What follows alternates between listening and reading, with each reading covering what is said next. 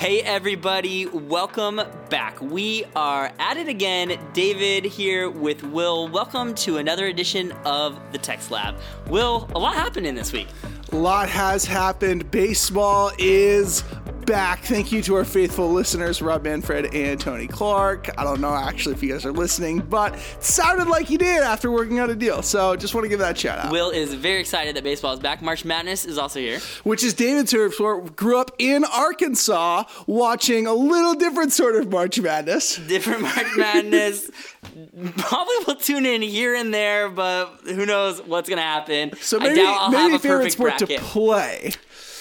Probably Ultimate Frisbee or Wiffle Ball. Okay, so, there you top go. tier level sports. But once again, this is not a sports podcast. This is the Text Lab, where every week we do a deep dive into the text to help our listeners dive into what God is saying to them this week. Our goal is simple: to help you be a disciple who makes disciples. So whether you're leading a life group or just trying to do some deep dive on your own, we hope this helps you have a meaningful study, reflection, and conversations about what God has said to us in His Word. We are in Revelation 3, 1 through 6 this week. Let's dive in.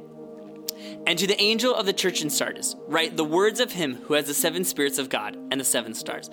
I know your works. You have the reputation of being alive, but you are dead. Wake up and strengthen what remains and is about to die, for I have not found your works complete in the sight of my God. Remember then what you received and heard. Keep it and repent. If you will not wake up, I will come like a thief, and you will not know at what hour I will come against you. Yet you still have a few names in Sardis, people who have not soiled their garments, and they will walk with me in white, for they are worthy. The one who conquers will be clothed thus in white garments, and I will never blot his name out of the book of life. I will confess his name before my Father and before his angels. He who has an ear, let him hear what the Spirit says to the churches. Man, so good. Well, if you've made it this far to Revelation 3, great job, guys. I mean, we're cooking, we're going along. And again, so this is the 5th church that John is writing to in the circle of 7 churches in Asia Minor. And really what he's doing here is we have this heavy push for warning. And we're trying to basically say, look, there are no other gods besides our one God, and that is Jesus. And he is the true God. And this situation is super dire in Sardis, as the letter addresses only a small accommodation that is out of order compared to the other letters for just a few names. This message is clear. In the face of compromising cultural acceptance of local pagan worship, the church is told to change your thinking, repent, and return to faithful worship of God. Yeah, and Sardis would have been this kind of relatively new city. A major earthquake had impacted the city in about 17 AD, and during that time, Emperor Tiberius came and dedicated money and resources to really help the city rebuild. And as a result of that, the city built a temple to thank him and worship the Roman cult.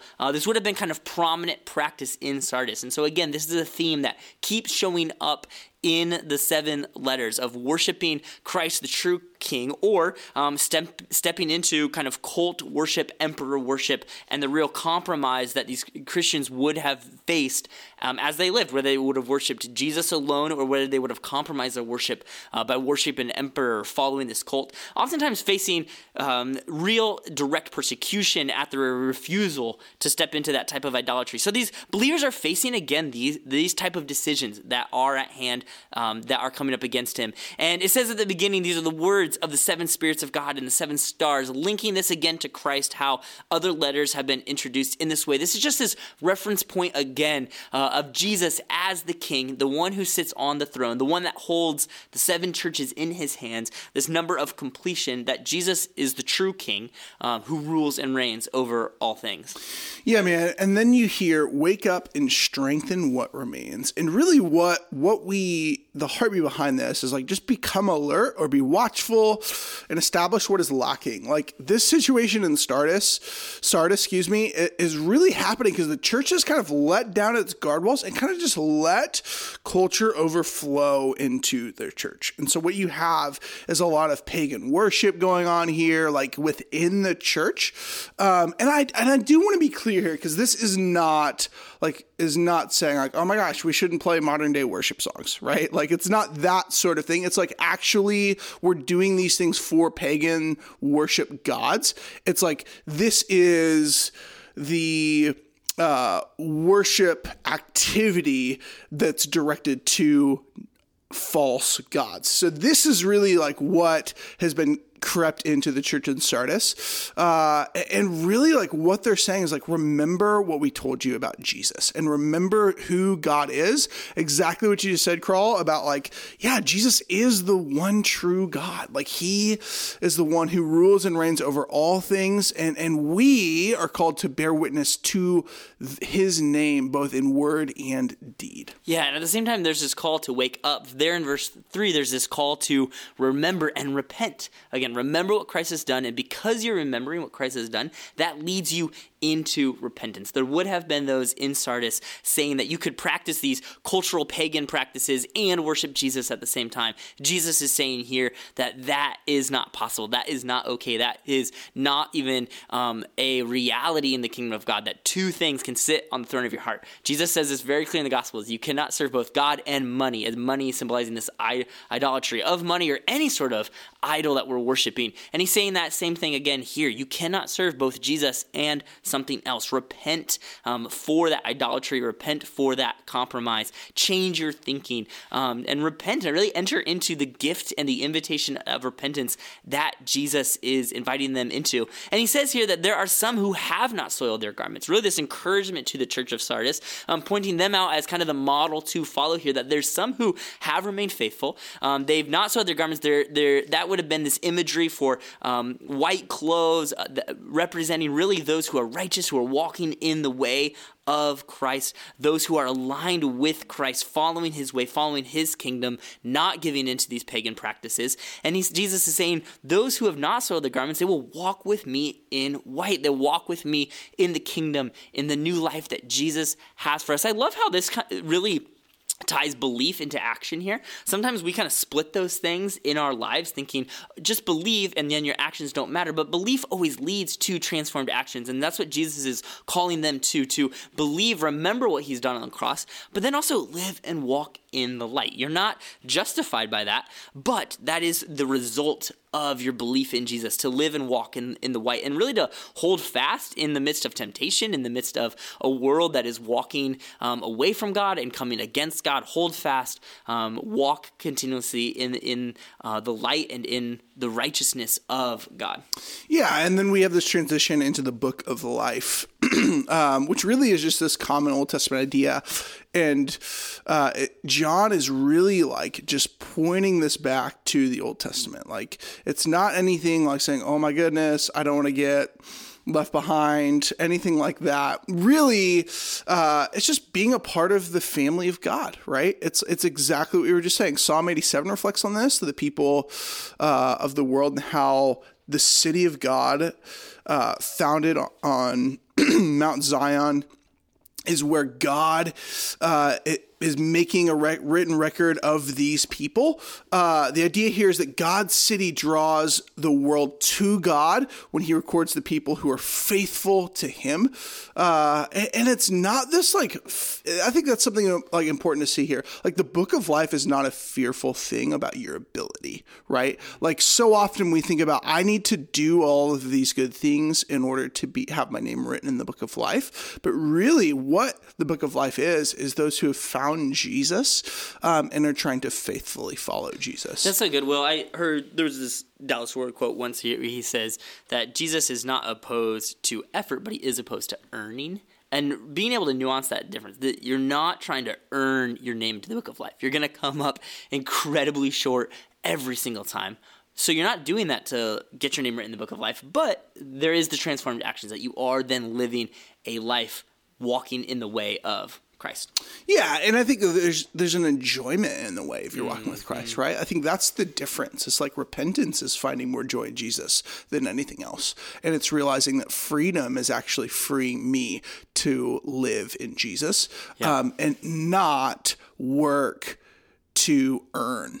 as you said. That's so good. And then we see, I will confess his name before my Father and before his angels.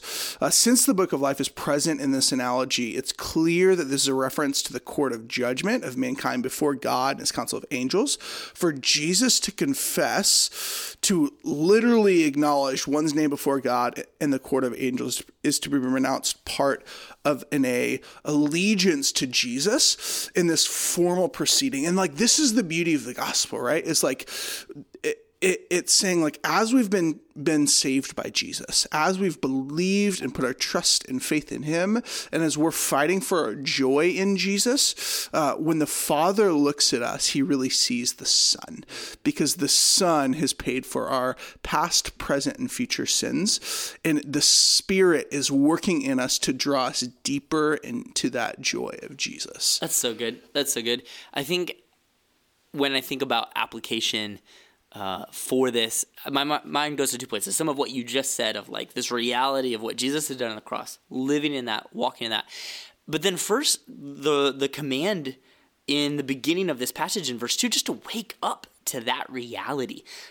To wake up to the reality of what Christ has done begins with really where this passage ends. Again, he who has ears to an ear, let him hear what the Spirit says to the churches.